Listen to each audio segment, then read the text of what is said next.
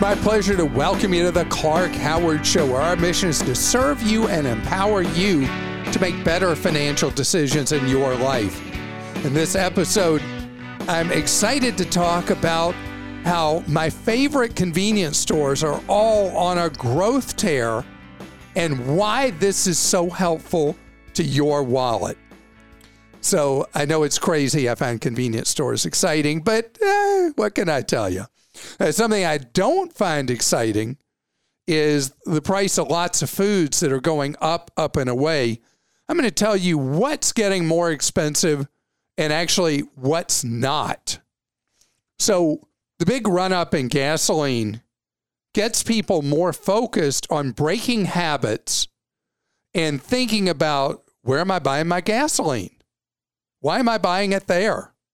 And I know the prices in a lot of places have come down some. People get more focused on it when they're going up, and then they kind of get used to the prices when they kind of level off or go down a little. But it's still a lot of money we're paying.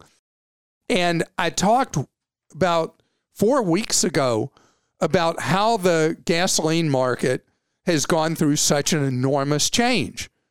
And what's been happening is the market is state after state after state. The market is being dominated by independent retailers, not the traditional oil companies. Traditional oil companies are hideous operators of retail gas stations. They're pitiful at it.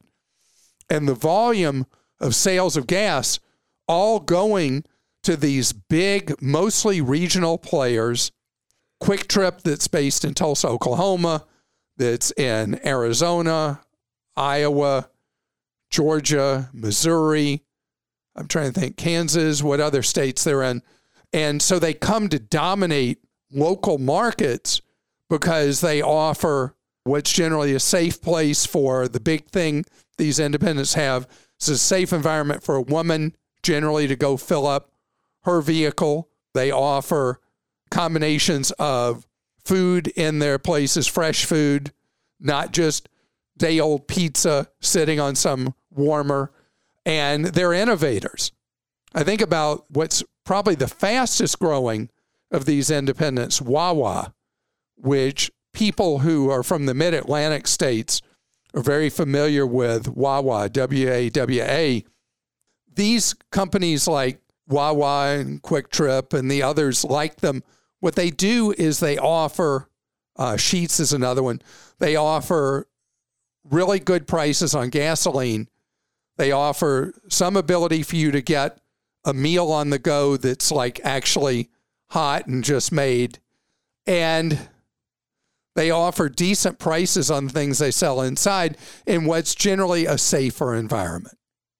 So Wawa is booming. They're going to double the number of stores they have up and down the East Coast. They're now huge in the state of Florida.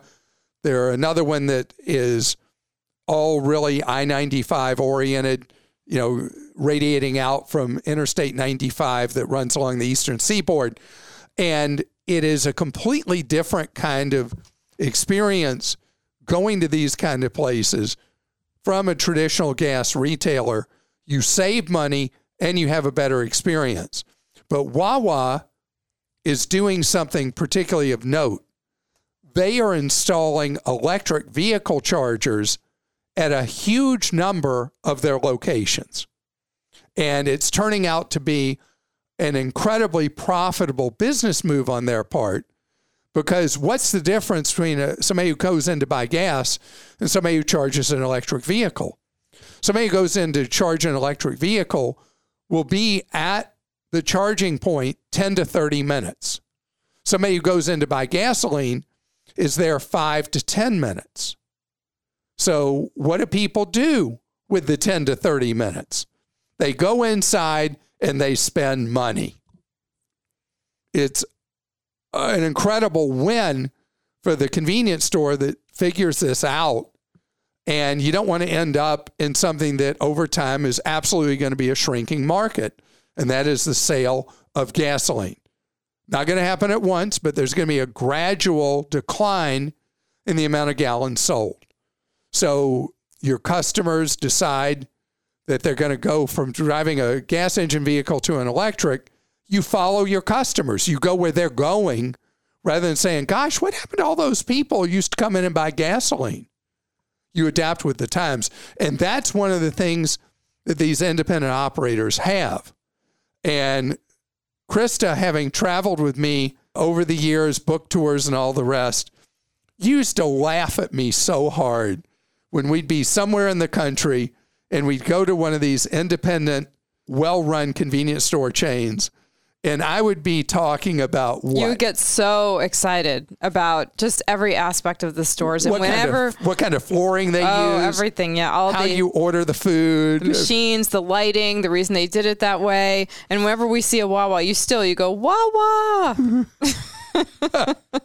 I love it. It made it interesting to me. So, and which is hard to do with with convenience stores, and most people don't think about it much, but you make it interesting. Okay, something never to forget about me. If you've not heard me say it, just remember this. I make the mundane exciting and the exciting mundane. It's just part of my unusual personality. All right, we'll get to some questions for you. This one's from Yush in Connecticut. My parents had booked a flight that was canceled from the departure airport due to bad weather. They booked an afternoon... Did they say what airline? Southwest. Okay. They booked an afternoon flight, not the last flight of the day, but the airline moved them to a flight one entire day later. They spoke to customer service in person and over the phone, but the airline refuses to provide any compensation for accommodations or food as the flight was canceled due to bad weather. What are the options that they have in this case? So, Yush, this is a real problem that the nation's airlines are no longer required when they have a cancellation to buy you travel on any other airline. It used to be called Rule 240. And we should have that because right now what's happening is the passenger is the customer who ends up being inconvenienced, loses part of a vacation, misses a wedding, whatever it is, and has expense with having to overnight or whatever. So there was a safety reason why the feds give airlines pretty much unlimited leeway to say, oh, this was because of a mechanical, this was because of weather. And it could be, could not be, whatever. But they don't require an airline to provide compensation in those circumstances because they never want an airline to be tempted to fly a plane when crew is past hours, or they fly a plane that's what's called pencil whipped. If you're not familiar, aviation mechanic could explain to you pencil whipping. That's when they write that something's okay when it's really not, so the plane flies. And so it's all to remove any economic incentive that any airline would have to cut corners on safety. But I think the real solution to this is for Congress to reinstitute Rule 240 and require that, in this case, Southwest, have to go buy you seats on whoever else had a flight that could have gotten them to their destination the same day. Over time, unless an airline really runs an abysmal operation, everybody would end up with the same net cost with the airlines because, if American had a flight cancel and they bought tickets for you on United, or Delta had a flight cancel and bought you tickets on Southwest, or whoever it is, that it would take the passenger out of the equation of having our lives disrupted because of whatever happened in an airline. But my big beef with the situation, Yush, that you brought forward is that so often the airlines blame weather for something that has nothing to do with weather, just so they don't have to pay compensation. And to leave people stranded high and dry, in my book, just is not okay. This is from Stephanie in Wisconsin. Hi, Clark. I love the podcast, your advice, and the content from your team. A number of businesses in my area, like restaurants, car service centers, golf courses, are starting to charge 3.99% fees if you want to use a credit card. Should I be using my debit card in these instances to avoid these fees? I typically don't carry a lot of cash, but maybe I need to start doing so. I'm looking for your sage advice on how to combat these fees.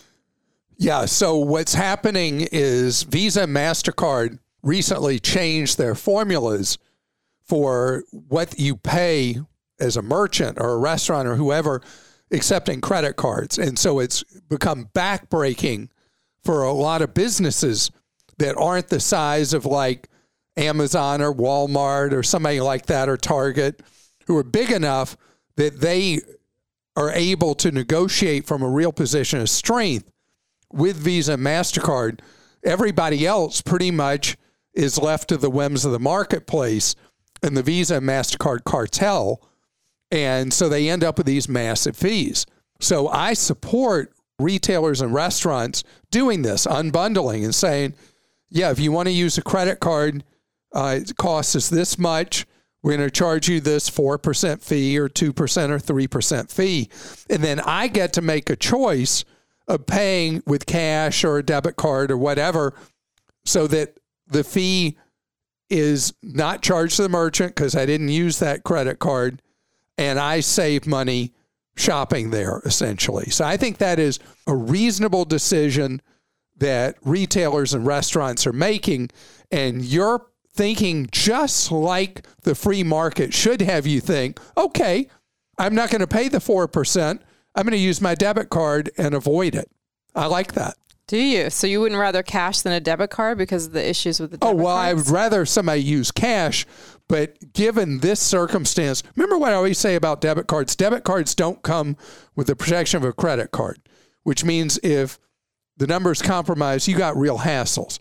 But that is a possibility, where in this case, I know I'm going to save 4%. It's kind of like how I've explained the Target Red Card. Yes. That's a debit card. That you know you're going to save 5% every time you shop, but there's a possibility your account could get compromised. And I guess in this case, you're using it as a true debit and you're putting your PIN in, so maybe that's a little more protection. Right. Oh, yeah. Oh, thank you. I should have mentioned that. Okay, so what's this about? So Congress forever ago passed something called the Card Act. And what it does is it tightly controls the fees that can be charged for using a debit card, but doesn't do that for credit cards. So that's why a merchant can take a debit with PIN and not cost them any real money, relatively speaking, where accepting that credit card, or somebody who uses a debit card but clears it as a credit card, the fees are huge for the merchant. And so using a debit card with PIN saves the merchant a lot of money. And if they were doing what these people are doing, where they're saying, you know, it'll save you money too if you do it, then you're making a marketplace decision. Okay, Leah in Kentucky wrote in and said, I have a friend who bought a used Prius, and the first thing he did was take the expensive catalytic converter off and sell it for $1,000, and then replaced it with an aftermarket one for $50. It works fine and doesn't have the expensive metals in it. He not only put the money into his own pocket instead of the thieves, it will keep him from getting his stolen in the future. Thieves know the difference right away. So this is a post that's very interesting. I'm not smart enough to know how you would replace a catalytic converter with an aftermarket or any of that. This came up because people are having their catalytic converters stolen because they're worth so much to a chop shop that sells to places that look the other way, and they buy it to put on a vehicle that they can buy the catalytic converter, the stolen one, at so much lower a price. And so the theft problem is huge, particularly in states where you have emission testing and they right away know, hey, your catalytic converter is gone, you failed emission, and then you have a very expensive repair. So your friend proactively took away the incentive for the criminal and knew how to replace it with an aftermarket that was cheap. And that's way beyond my level of knowledge, but very impressive. Straight ahead, we're all getting walloped at the supermarket. And I want to talk about what you can do about it. Grocery prices continue to really eat into people's wallets. Oh, that was a terrible pun. I didn't mean to say. I'm sorry. And we have a new briefing at Clark.com. What items have gone up the most just since January? And uncooked poultry, not including chicken, but including turkey, up over 4%. Canned fruits up roughly 4%. Dairy products up about 2.5%. Ground beef up 2.5%. Fresh fish up about that same amount. I mean, we're talking about significant increases in prices. What was not on that list? Interestingly enough, a lot of healthier items are not rising at the same rates as other items. Produce, most fruits and vegetables. See, when I mentioned fruits, it was canned fruits. But fresh fruit, fresh vegetables are so subject to the whims of what's available at that time that their prices have not been doing a straight trend line up. And how you shop matters so much. You know, when you buy what you buy. So I wait to buy something that I know is a regular household staple until it's on sale. Period. I mean, we can substitute what we eat based on what's going on with prices in the marketplace. And we do that in our household all the time. Where we shop matters so much. Now, my wife, if Trader Joe's was a person, she would dump me and marry Trader Joe's. She loves that store. And she says she can be in a bad mood or be down, and she goes to Trader Joe's, and her mood just improves being in the store. Christy, you're nodding your head too? Oh, yeah. I feel the same way. I love Trader Joe's. I love it. And the funny thing about his Italian brand, Trader Giotto's. The funny thing about Trader Joe's is, or TJ's as the people who love it call it, is that the prices are really good there too. I mean, where you shop does matter. The supermarket industry in much of the country tends to have two regional players in each part of the country that are traditional grocers, and they are high-lows.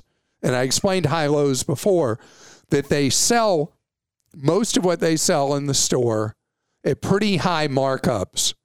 But what they lure you in with are the lows, the items that they put on sale that week. And so they know that there are people that will be cherry pickers, certain number of people that will come in and will only buy the items that are on promotional at a high-low supermarket, but that most people will come in, lured in by the sale items, and they'll buy those, but then they'll fill out their basket with the items that have the really high markups. An alternative to that is to buy groceries at Walmart. A lot of people have been very unhappy, particularly with the fresh produce, the fruits and vegetables at Walmart stores. But their regular pricing is at a much lower markup than it is at the typically two regional traditional supermarkets in an area. And then my favorite is Trader Joe's corporate sibling, Aldi. I was just at Aldi yesterday buying groceries. And yes, their prices are higher too than they were before we got into this inflationary cycle. But the overall cost of a basket is so much cheaper at Aldi. And I know there are people who eye roll at the mention of Aldi because they hate it. They hate the experience. They hate the store brand thing. They hate that you have to bag your own groceries. They hate that you have to pay a quarter deposit to have a shopping cart. But I'll tell you what doesn't happen in an Aldi parking lot. Cars don't get dented by shopping carts that people abandon in the lot because Aldi shoppers are so cheap, they're not leaving without getting their quarter back. And the only way you get your quarter back is you return the cart in, you click it in, your quarter pops out. So, yes, there are things right now that feel out of control.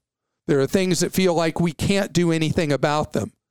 And we cannot control that prices are going up, but we can control how we spend that money. And while we're on this topic, I want to mention one other thing. There are a lot of people that are really suffering from food prices.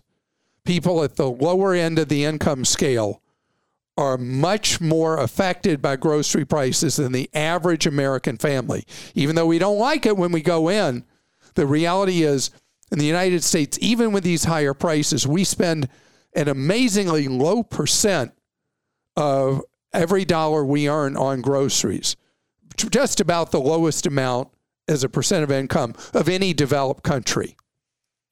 But people at the lower end of the income scale are getting squeezed beyond measure by where grocery prices are right now. And that's why I'm really excited about all these libertarian-minded efforts where people just put together these community pantries. There's no government involvement. There's no big bureaucracy. People just do it. And we have one near us which has actual refrigerators where you can go take things that would be perishable and you just donate them right into the refrigerator. And it's completely an honor system. The people who come and get food from these refrigerated pantries where non-refrigerated items go next to them in like these very simple wooden crates. And then you've got the refrigerated items in the refrigerator and people helping people out with basically virtually no overhead. And so this is a time that people who are not carrying a lot of income on their balance sheet need our help. Community groups, churches, religious organizations of all types really can make a difference. I know there are those among us who say, oh, well, the government will take care of that. Better we take care of it. We are the government. We forget that so often. In a modern society, we forget that government is just a collection of us as people, but there's a cost involved. There's tax, overhead, all the rest. And that's why solutions we can do locally, where we provide the help, where clearly it's needed, are things that are very important to me, where you and I choose of our own initiative to make a difference. Krista? Okay, let's go to some questions. This is from Josh in Minnesota. My wife and I are going to be putting our house on the market in the next couple of months, and we're in our late 20s. We stand to make between $80,000 and $100,000 from the sale. That's great. I know. We make $120,000 a year combined. My wife is pregnant. Congratulations. And we are looking to move closer to family in the Minneapolis metro. We would be looking to spend between $375,000 to $425,000. Rent in our area would be between $1,800 and $2,200. We have $34,000 in student loan debt and $18,000 in a car.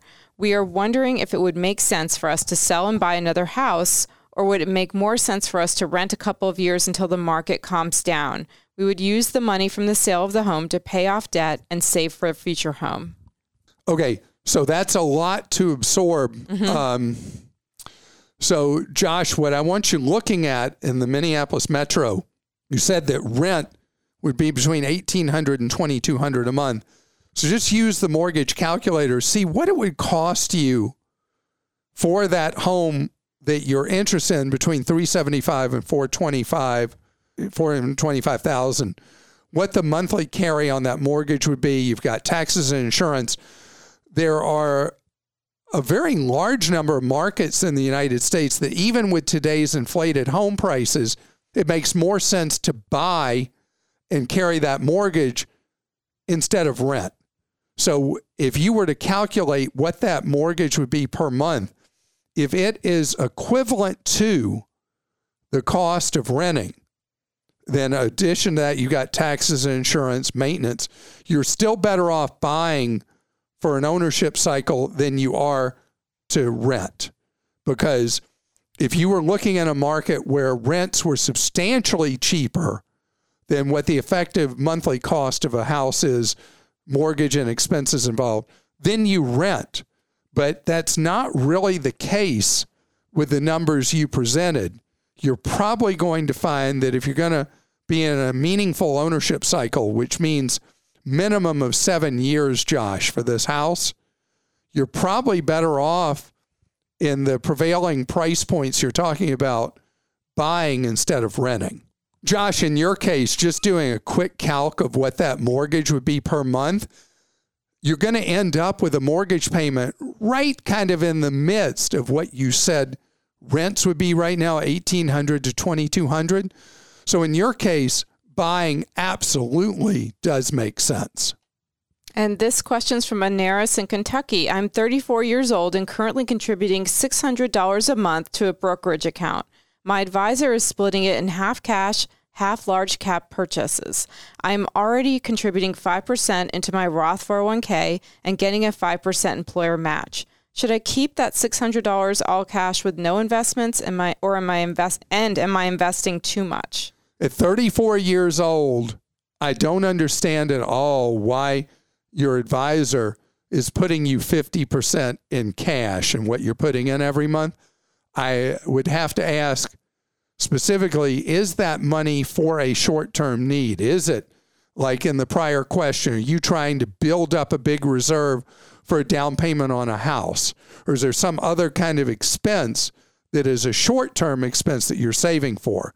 If the answer to that is no, then putting half of your money every month into cash seems to be way, way, way too tentative and conservative at 34 years old. If this is money you're putting aside for long term, I would much rather you be investing that money, knowing that, yes, in the short term, you could see some losses, but you don't want to miss the long-term growth that happens with investing. Also have a question I want you to check on. What are you paying in expenses with the brokerage you're with? The brokerage you're with is not a low-cost brokerage. And I want you also to see if your advisor who's recommending the split, if he or she is operating legally as a fiduciary, meaning that what they're doing is in your best interest. The 5% of your pay into a Roth 401k, you're obviously somebody who's really good at saving money.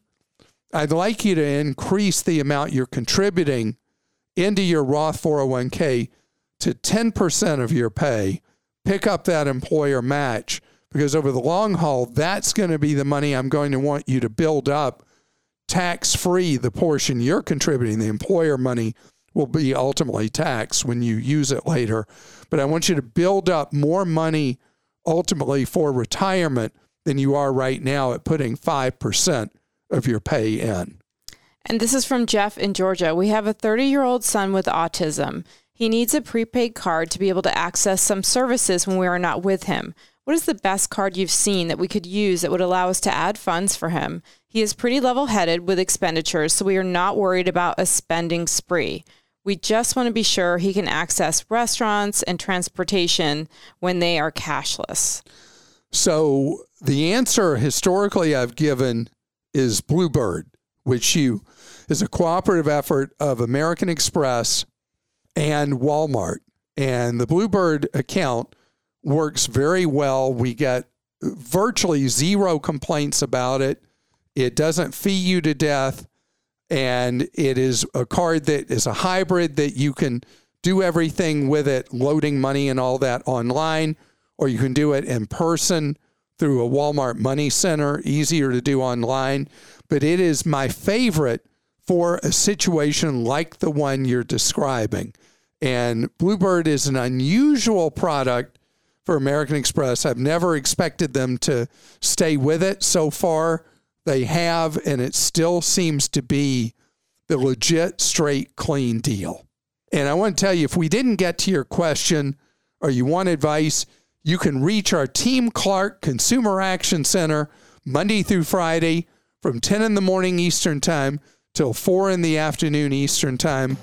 Our services are free. We've been offering free one-on-one advice for almost 30 years now. I'm really, really proud of the advice we're able to offer, one-on-one advice that you can trust. The phone number, 636-49-CLARK.